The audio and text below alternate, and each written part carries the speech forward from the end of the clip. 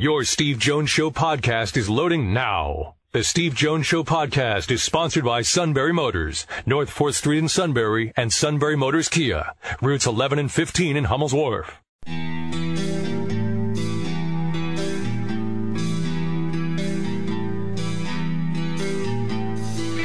Sports talk where your voice counts. This is the Steve Jones Show on News Radio 1070 WKOK. Now from the Sunbury Motors Studio, here's Steve Jones. And today's show is brought to you by Sunbury Motors, 4th Street in Sunbury, Sunbury Motors Kia, routes 11 and 15 in Hummel's Wharf. Time now for our play-by-play call of the day. Your Philadelphia Eagles are 6-1. Wentz is back again. Wentz looking, still looking. He is going deep down the far side, and it is caught, and in for the touchdown goes Mac Hollins. Mac Hollins got loose on the far side, and Wentz threw it 64 yards. Miro must be having so much fun with this. I'm thrilled for him. Eagle fans. Everybody else, it seems, is having quarterback problems. You've got a gem. And guess what? Jared Goff's not bad either. But the Eagles, you've got yourself a gem, a long-term gem. And there was never a question. They've always wanted Carson Wentz. Way back a couple years ago with the draft talk, he was always on their radar. Well, guess what? They scored. All right, let's bring in Neil Coulon. Let's talk about the Steelers. Let's see if he saw the same game that Sean did. Sean wrote down a list of things, most of them really nasty, Sean. I mean, really kind of a negative opinion about a big win. I mean, he seemed kind of bitter. No, it's a whole Brian thing. Oh, wait, this is Deb's handwriting. Oh, okay. Neil, welcome. It's always great to hear you on the other end. Yeah, it's great to be here. Thanks for having me. Okay. We're having a lively discussion. I said they just should take Martavis Bryant, cut him, because I don't think he needed cancer in the locker room. What do you think? It almost seems to be, uniting against the common enemy now. The more he complains, the better the offense does. The reality is, whether this was by design or just, the way that things played out in the game, when the Steelers hand the ball off to Le'Veon Bell, they win games. When they don't, they lose. To some degree, you could say that they fall behind in some of these games that they lost. That kind of gets them away from a decision to run. But clearly, the last 2 weeks, Bell has been the focal point of their offense, and their offense has done fairly well. All things considered. I mean, they're playing two good defensive teams the last 2 weeks, and Bell had a lot of success. They controlled both of those games pretty much throughout. So from Brian's perspective, it's like this is just really bad timing to go over any of this stuff, not to mention the fact there's basically no way the team is going to get rid of you. You're not going to be able to angle yourself to get released either. I think they learned from their mistake with LeGarrette Blount a couple of years ago. They're not going to allow a player to kind of push himself off the roster. Bryant's going to be there whether he wants to be or not. And in all honesty, the message he's going to get is you can and should make the most of this because you're not going anywhere. They've put way too much time into him, and they just simply don't have the receiver depth to be able to let go of a player that knows their offense. So it's just kind of a negative situation, but one I think they can work past pretty easily. It's interesting. We talked last week about Bell basically getting into game shape by playing games because he missed all of training camp, and we discussed that last week. After losing to Jacksonville, coupled with the one with Chicago, have you sensed that the Steelers have simplified more things, and because of that, the running game has become more in vogue? I'm not sure if they've necessarily simplified it more than what they had. They don't have an overly complex running scheme. They do power and zone, which not a whole lot of teams have the continuity and the talent available to do it. Certainly the Steelers do. They've had their offensive line in place for, 4 seasons now. And Bell, I think it took him a bit to find his rhythm, to find his confidence more than anything. His vision is back. He's hitting the hole much more aggressively than he did. And he's still using that patience, though. That's something he's going to continue. The Steelers' offensive line got after it against the Bengals. The Bengals' defensive line were on ice skates for most of that game. They really got whipped down in the trenches. Both sides of the ball, the Steelers dominated, really. So for Bell, I don't know. Typically, playing a run defense that's as usually as disciplined as stout as Cincinnati's presents a bit of a challenge. But he walked over them. The Steelers' offensive line really should have gotten a lot more credit after that game, I think, than they did. Bryant does realize Antonio Brown plays on the other side of the field, right? He doesn't seem to. Bryant on the field or not, I still would have assumed going into this season the Brown is going to get 11, 12 targets a game. Why? Because he's Antonio Brown. That's just what they do in the passing game. Right. And by and large, he's made plays. Bryant acts like he's not even dressing. I mean, he's out there. He gets 4 targets a game. That one deep ball, I don't know if you saw it. The one time they went deep to him, I don't think he even knew the ball was there. Exactly. Lost it in the sun or something. I mean, it was a really, really sloppy-looking play. And if he thinks that those kinds of things are going to get him more targets, I don't know what to tell him. I mean, to be fair, too, Juju Smith-Schuster only got 4 targets, too. It's not like the ball is going all these other places except for him. It's Brown and Bell. That's just what their offense does. Bryant would have more of an opportunity if he made more plays. And to this point, he's only made the one against Minnesota, and that was a long time ago. Yeah, exactly. We mentioned Artie Burns last week and how important he might be in a game against Green and so forth, because Dalton, to his credit, started to play a little bit better along the way. What did you think of his performance last week, Neil? I thought we barely saw him. He made a play. It was a shorter out route to Green early in the game. He came really close to picking off. I thought he had it at first. But really, the bottom line was we didn't hear from him, and that's a good thing. Any cornerback that's not mentioned all that often in the broadcast is probably doing pretty well. Not to mention the fact I think they got Green 2 targets in the second half or something that. Yep. Whether that was by design or a combination of things between Burns and Hayden. I mean, the Steelers, their cornerbacks group has really come a long way. I was worried about it going into the season, but you're getting outstanding play out of Mike Hilton. He came from absolutely nowhere. I think Burns is definitely living up to his billing.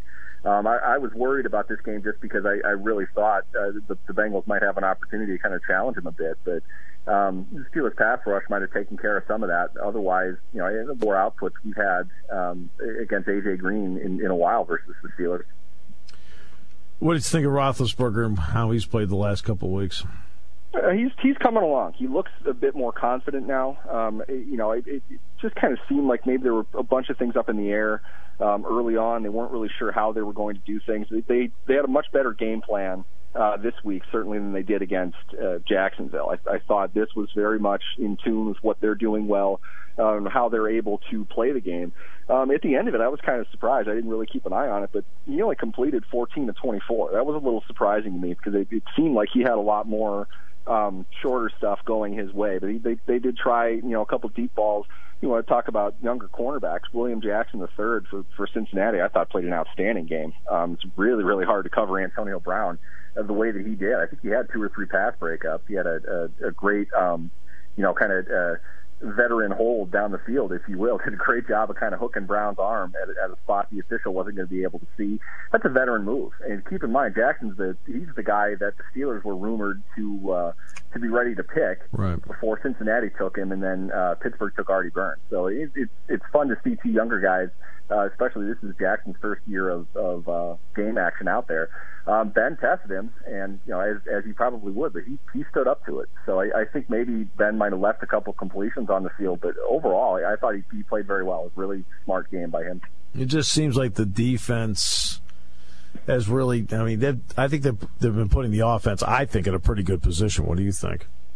Yeah, I think they're setting it up well. I still want to see a bit more, whether this is a distribution thing or whether it's really that the guys like Bryant and Smith-Schuster need to step up and get the ball more often, probably more to the tight ends. But you'd like to see a little bit more distribution overall within the offense, just to put stuff on tape the other teams have to kind of prepare for. Right now, you get a little bit worried looking at the mass amount of production that is coming from just Brown and Bell. Now, obviously, they're the star players, and I said earlier they should be getting the ball, but you've got to have a guy capable of making a play. And one thing we haven't seen from the tight end group is consistency. Well, I guess Vance McDonald dropping passes has been pretty consistent this year. He dropped a touchdown that they absolutely should have had in that game. He's dropped a couple deep passes too, but he's getting open down the field. You kind of hope that maybe something can come along for him and be another added dimension to this offense. It just looks too much like last year where they had to rely on Bell up until Bell wasn't there anymore, and then they completely fell apart. So they're going to have to get somebody else really going, and perhaps maybe that is Bryant. Not to give in to him or anything, but maybe there is a way they can get him 7-8 targets. See if they can't jumpstart him a little bit. Look, we know he's a natural talent. We've seen that. But, does he block? Does he do anything to this point where you say, you know what, he's done some things that's, quote, helped us win some games this year? I don't think we really have, except for the Vikings game. He obviously the touchdown catch, but he drew, I think, 2 pass interference calls deep down the field. So you know that he has the ability to do that. I always see Bryant getting after it, whether it's in the run game or the open field, blocking down the field. I don't think there's a lack of effort there on his part, but typically he's a deeper receiver, so you're not seeing him, lead the way or anything like that. But I remember there was a play against the Chiefs. Brown caught it across the middle, and Bryant was right there as well. He kind of laid in a block. And usually you see Brown after a 20, 25-yard catch. He gets up, he drops the ball, he kind of preens to the crowd a little bit. But this time he held on to the ball and immediately went right over to Bryant and kind of slapped him upside the head, encouraging him for it. It looked like Brown was pleased with what Bryant had did on that play, and maybe Bryant kind of needs that encouragement from his teammate right now. So I think he is capable of doing that, and I think his teammates can see that he is out there trying and working. But it could very well be kind of the same thing as Bell. It took Bell 100 carries to kind of get back on course. Bryant's only had 18 targets, I think, so far this year. So, maybe that's where his frustration is coming from. He's trying to get back in. He wants to kind of show everybody that he's changed and he can still play the game. But he really isn't getting a whole lot of opportunity. But, to be fair, he hasn't really, done a whole lot to help himself either. All right. This will be the last game the Steelers have before the bye week. What are your thoughts on the matchup with Matthew Stafford in Detroit? Hey, the Lions are a real interesting team to me in the sense that you can never quite tell if they're overperforming or underperforming. They really don't have it seems like a cohesive philosophy on how to play the game. You really want to get the ball in Stafford's hands and let him make plays, but it just seems like they continually try to establish the run and they can't, and they end up falling behind and kind of have to throw it all over the field. And you don't know if they have a good defense, you don't know if they have a bad defense. They're really just kind of up and down. I'm not really sure exactly how to prepare for a team like the Lions. I'm not sure the Lions know how to prepare themselves or anybody. So this is going to be really interesting in the sense that it's at least a decent opponent on the road in prime time. That's tough. Those games are that's a really a loud, drunken environment and make a lot of noise for the offense. It takes a lot to win those games. So I don't think Detroit is on a talent level better than the Steelers, but it's about matchup. And it seems like the Lions have players at the right places. They can do things, but I don't know. You're just not sure what team you're going to get, except for Stafford's a good quarterback and he doesn't play poorly very often. So I'll give Stafford a lot of credit, Neil, is the fact that when Johnson just suddenly retired, I think everyone thought that they'd hit the cliff and he'd go with them. Stafford's played really well without Johnson in the lineup since he retired. Yeah, to his credit, I think Stafford, if anything, he got better. I do too. It goes to show that the difference between the marquee receiver and the marquee quarterback. It's the age-old argument, which one makes the other. The end-all result is for a one-on-one situation, they both need to be great. Ben Roethlisberger and Antonio Brown, that's what this generation of Steelers football has really been about because they're both outstanding players. I think both of them are going to be in the Hall of Fame. As for a quarterback, though, what you need to do if you don't have Antonio Brown is make the collective group that you do have look much better than they really are. And you do that by kind of distributing the ball, getting balance, and moving it around. That's entirely up to the quarterback. All of that is purely matchup. A veteran like Stafford goes to the line, he's probably got 4 or 5 plays that he can call. Right. He's got to identify, where the ball needs to go, and obviously against the defense that he's facing. And the more consistently he can do that, not give up tendencies, and just kind of take what the defense is giving him and make plays down the field, the better the quarterback is as opposed to the receiver. And I think he has embraced that kind of philosophy over the last season and a half now, and he's played the best football of his career. You have to be really worried with a guy like Stafford on the field. I think he's a lot better than people give him credit for. Neil, always a pleasure. Appreciate it, my friend. Definitely. Thanks for having me. Neil Coulong, USA Today. Today's show brought to you by our good friends at Sunbury Motors, 4th Street in Sunbury. Sunbury Motors, Kia, routes 11 and 15 in Hummel's Wharf on News Radio 1070 WKOK.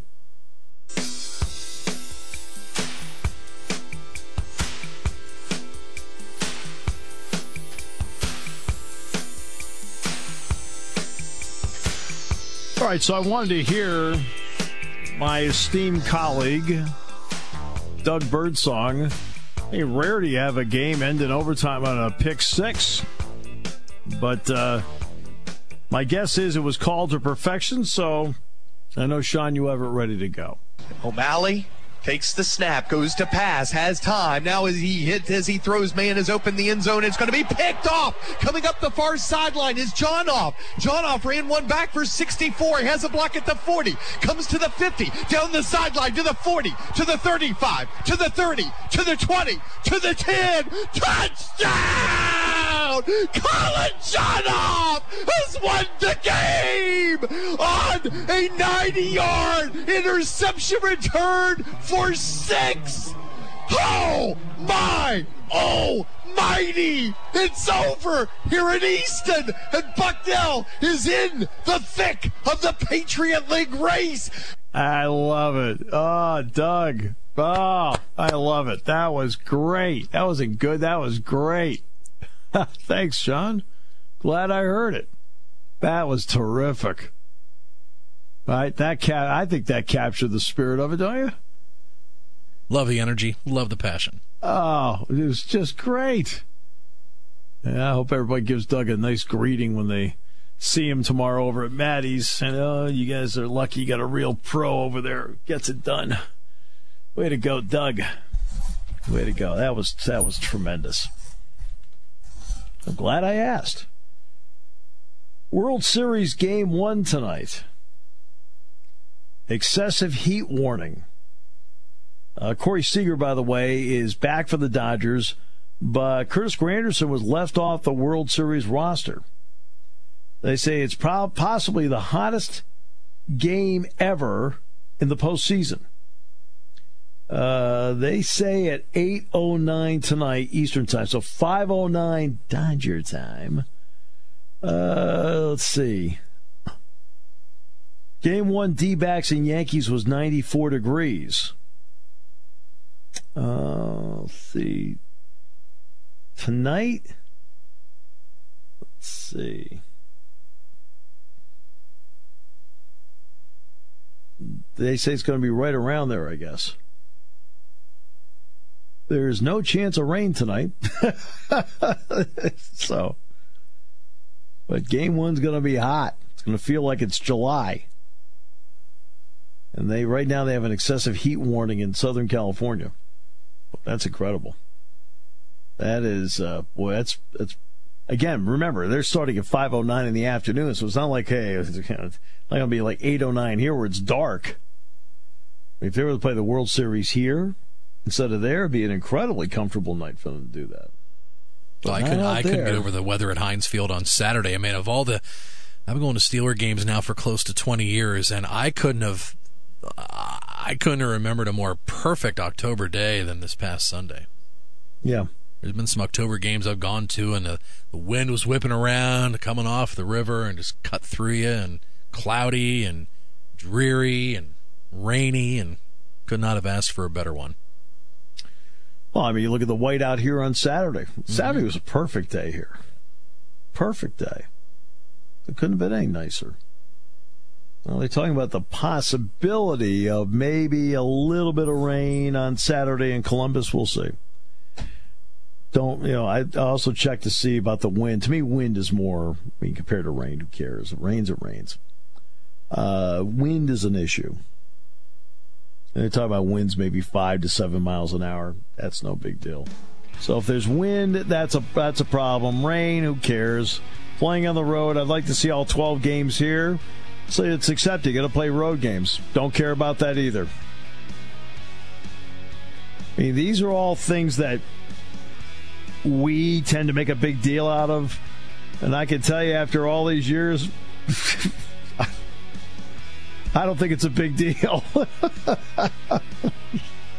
I know I'm different. I got it. But I'm also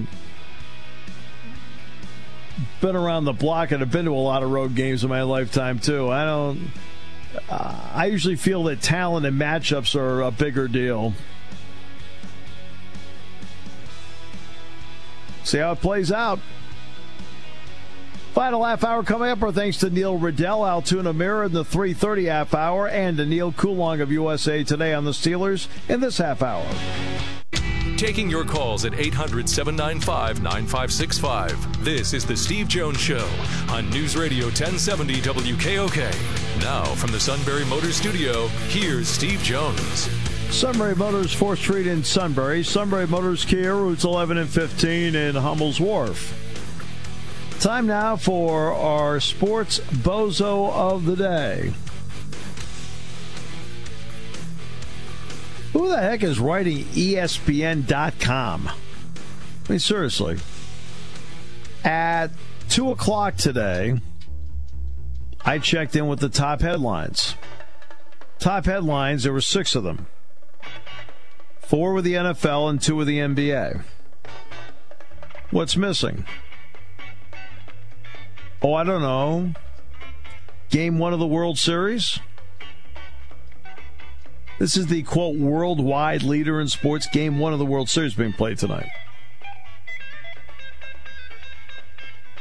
Now, finally, just after 2 o'clock, that changed because that's when the Dodgers announced that Curtis Granderson was going to be left off the World Series roster and Corey Seager was going to be put on. But how do you sit there and run a full worldwide web, we're the expert you got to go to, and you sit there and you go to it and you're like, what? 2 NBA stories, 4 NFL stories, that's fine. But, you could include a 7th one. What about Game 1 of the World Series? I couldn't believe that when I went there. Now, finally, again, after 2 o'clock, that changed. But you have to be kidding me.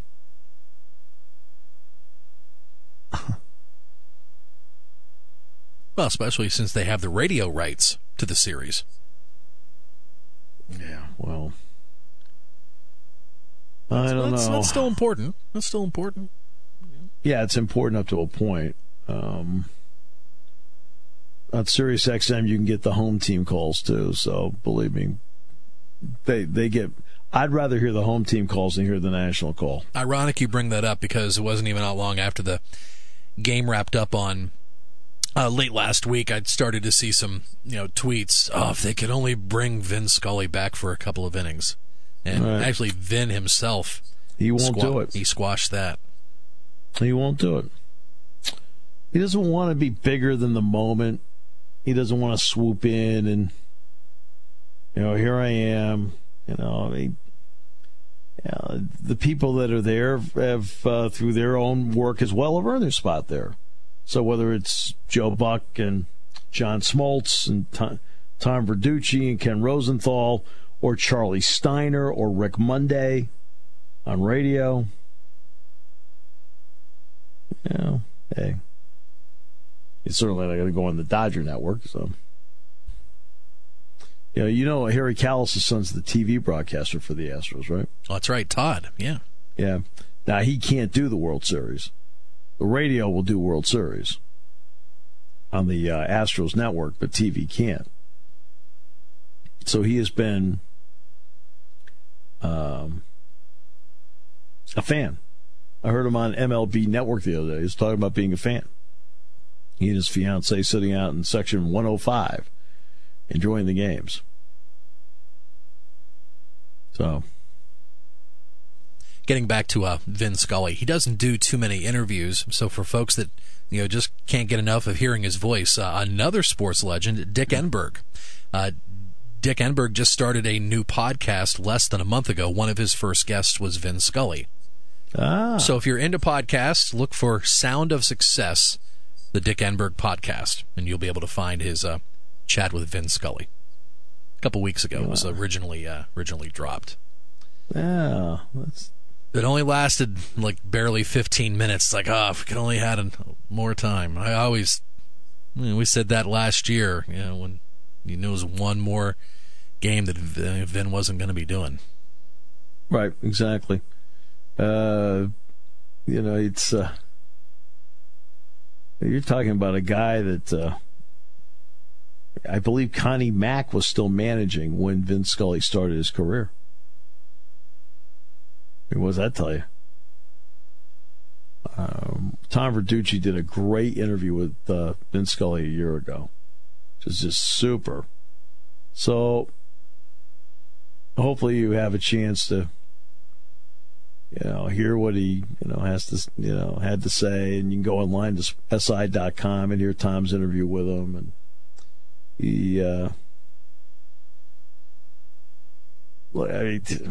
he's one of those guys that is just a gem. He is a wordsmith. He's a poet. He is the consummate play-by-play guy. He was a great football announcer. He was a great golf announcer. And obviously, the preeminent baseball announcer is really, really special. But you know what? He also is a humble guy. And he decided that, he doesn't want to be the center of attention. He actually was in a luxury suite, I think, for one of the playoff games. And then I know he watched the Dodger clincher at home with his daughter and his wife, Sandy. So, remarkable. One team all those years. He had chances to leave. He had chances to stay national. But he always stuck with the Dodgers from Brooklyn to Los Angeles. You can really credit with him with allowing Dodger baseball to become really popular in Los Angeles, because he described the game, and it was in the transistor radio era. All these people would be sitting there at first the LA Coliseum, where the Dodgers originally played until Dodger Stadium Chavez Ravine was built. And he really, in a lot of ways, taught them the nuances of the game. And there are players that will tell you that there were so many radios on when they moved to Dodger Stadium that the players could hear him doing the game. And a couple of players said that they waited to get in the batter's box so they could hear Vin Scully say their name on the radio. They wanted to hear it. That's too cool. Hey, our buddy Dick from Milton's on the line. He wanted to talk about Vin as well. Hey, Dick, how are you doing? Hey, Steve. I wasn't going to call, but when you mentioned Vin Scully, I couldn't pass up this opportunity. I'm old enough to remember when I was a Brooklyn Dodger fan, obviously, when he started. And there weren't many baseball teams around, but there was, everybody had their announcers, the Dodgers and the Phillies, of course, and then you had the Ernie Harwells. You had all these guys that were Phil Rizzuto, and you had these guys who were really, really, really good announcers, but there is only one Vin Scully, and I've been not depressed. I really feel bad that here they are in the World Series and he's not there, in a sense. I was hoping they'd get him in the booth, maybe. I don't know. Dick, they would welcome it, the club, and Joe Buck would welcome it. Vin Scully doesn't want to do it. Yeah, that's what I kind of figured. I never did. Did he actually say he didn't want to? Yes, he's the one that said the Orange County Register got a hold of him, and he said, nah. He said he doesn't want to upstage it, and I don't think he wants to take away from the guys that have been there all year. It's to put it in perspective. It's hard to imagine a guy that was announcing when Jackie Robinson started playing baseball. I know. How many guys have come and gone? Good announcers have come and gone over the years, and there he is. And you look at the greats of that era: By Sam with Philadelphia, Bill Campbell with Philadelphia, Rosie Rosewell, Bob Prince with the Pirates, Chuck Thompson and Bill O'Donnell with the Orioles, Mel Allen with the Yankees, Red Barber with the Dodgers and the Yankees, Vin Scully with the Dodgers, Jack Buck, and people forget Harry Carey was with him in St. Louis with the Cardinals, Kirk Gowdy, then Ned Martin with the Red Sox. I mean, these are all the voices of our youth, Dick, that we sat there and listened to when not every game was on TV. And thus, I think all of us have a greater connection with them because they were our connection to the game because we couldn't see the games back then. Yeah, well, that's what I'm saying. I was old enough to remember radio. I had a transistor. You could listen to the games at night because AM radio was AM radio, and it was strong. You could listen to all of them. You could, KMOX, I would say you could get everybody, literally.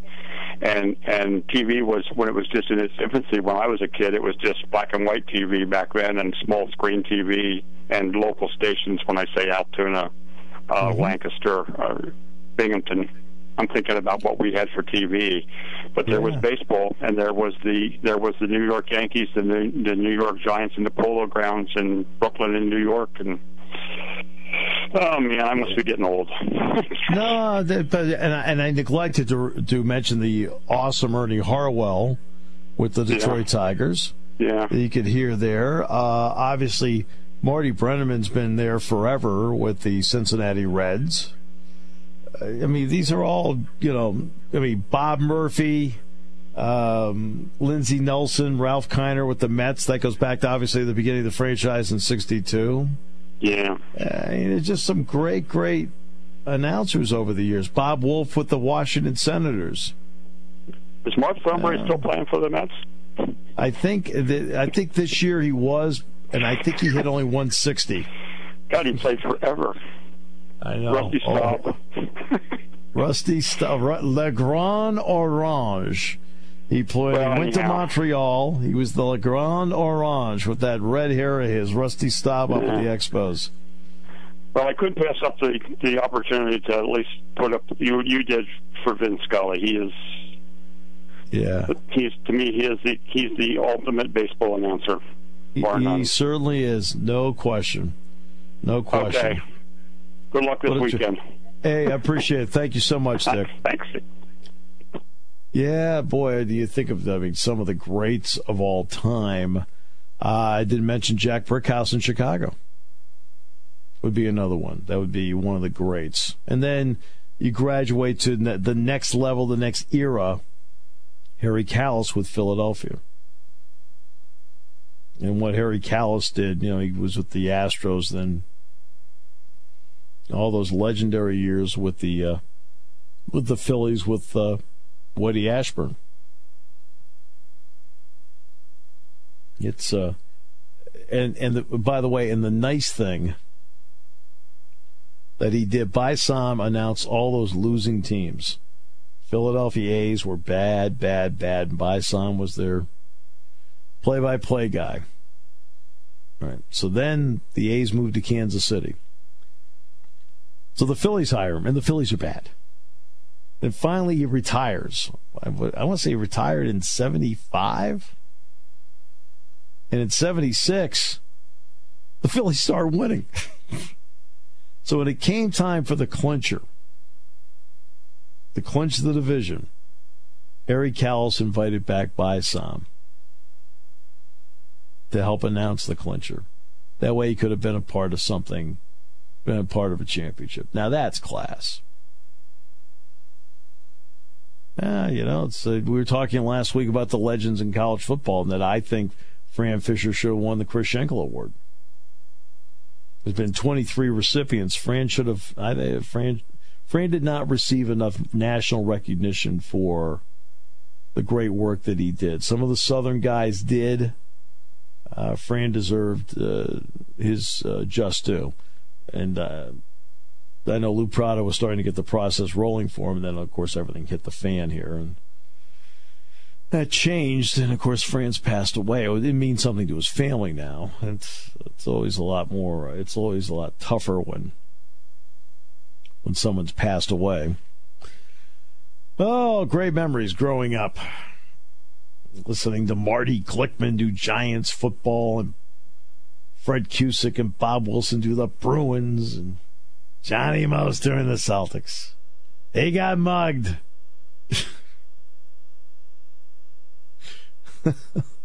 If somebody hit a Celtic player, he mugged them.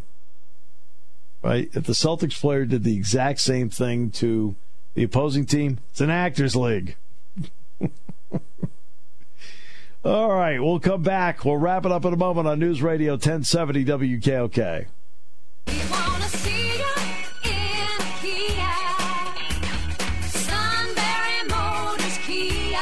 Sunbury Motors Kia is in need of used SUVs and pickup trucks. If you have a used SUV or pickup truck of any brand or any miles, Sunbury Motors Kia will give you more than ever before on your next new Kia. Sunbury Motors Kia has 21 2018 Kia Serenos starting at $24,999. Sunbury Motors Kia will give you more for your trade than ever before on your next new Sereno. Brand new Kia Souls sell elsewhere for $19,200. Not at Sunbury Motors Kia. 2017 Souls start at $15,996. Remember, every new Kia comes with a 10-year, 100,000-mile powertrain warranty and a 5-year, 60,000-mile basic warranty. If you're looking for the most money for your trade, Sunbury Motors Kia has been given the green light to overvalue your current vehicle to trade up to a brand new Kia. Sunbury Motors Kia on the Strip in Hummel's Wharf.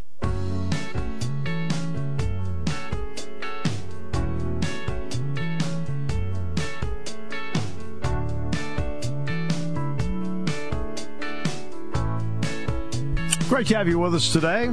Penn State, Ohio State Saturday in Columbus, kicking off at 3:30.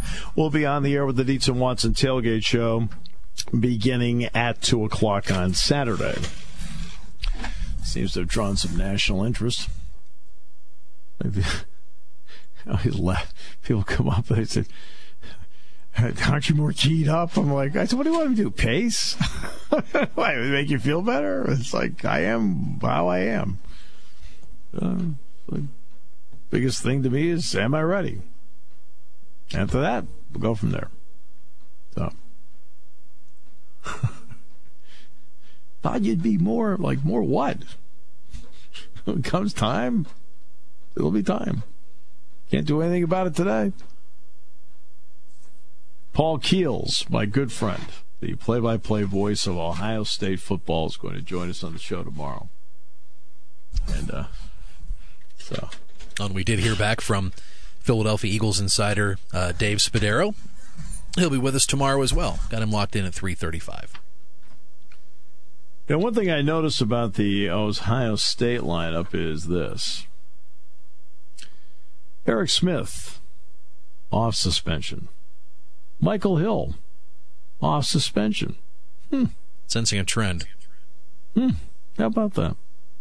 They're off suspension. I'm taken aback. They must have done their time. Timing's amazing. It's of the essence, from what I heard. Yes. So, well, yeah. They'll have a change at right guard. It looks like Demetrius Knox is going to have to be there instead. Let's see, anything else I notice here and there too deep? We're doing an or now when it comes to corner. That's fine. Let's see. Worley or Borland at middle linebacker. Booker, Hubbard or Holmes, of course. Draymond Jones. Tracy Sprinkle, Lewis or Bosa. Bosa's had a heck of a year. He really had. Bosa's been really good for them. Nick Bosa, he's got 10 tackles for losses. Oddly enough, in the Nebraska game, he didn't have any. He had 10 going in. Look, they're really good. That's fine. This is what you want. As I guess Sports Illustrated has put out a 25-year retrospective of Penn State in the Big Ten. This is the 25th season for Penn State in the Big Ten. I know travel-wise it was really nice for fans. They could go to Pitt, they could go to Maryland, they could go to West Virginia, they could go to Syracuse, they could go to Rutgers, maybe get up to BC. That part was fine. But I'll ask this question sincerely. if Penn State had a schedule right now, now they've got Pitt, Rutgers, and Maryland already on there. But if they had a schedule that then included West Virginia, Temple, Boston College, like they did in the old days, would they be where they are now in terms of recognition? You're in the Big Ten. Now, whether you think Michigan is great or not, that's still Michigan over there you're facing. That's still Ohio State over there you're facing. There's a meat and potatoes to the Big Ten. It's just different. It's just different. I think it's just refreshing this year. This year. How long did we hear for close to a decade? Top conference in all college football, the SEC. Well, not this year. It's just been a great change of pace. Just looking at Penn State's division alone. Yeah, everything's in cycles, though. The SEC went through a great cycle. Now the Big Ten's going through a great cycle. Yeah, you just hit it right, depth of teams, quality, and so forth, and the SEC's had that. Now, see, this is where I think SEC athletic directors make a mistake. And that's as follows. Now, if you have somebody you just don't think can get the job done, then you go on to somebody else.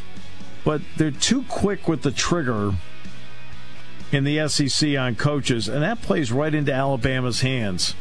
Because remember, every time you go out and change coaches, you have to start over again. Alabama's not starting over. And that conference has such a pro mentality with its fan base and so forth that you've got to be able to look at the fans and say, hey, look,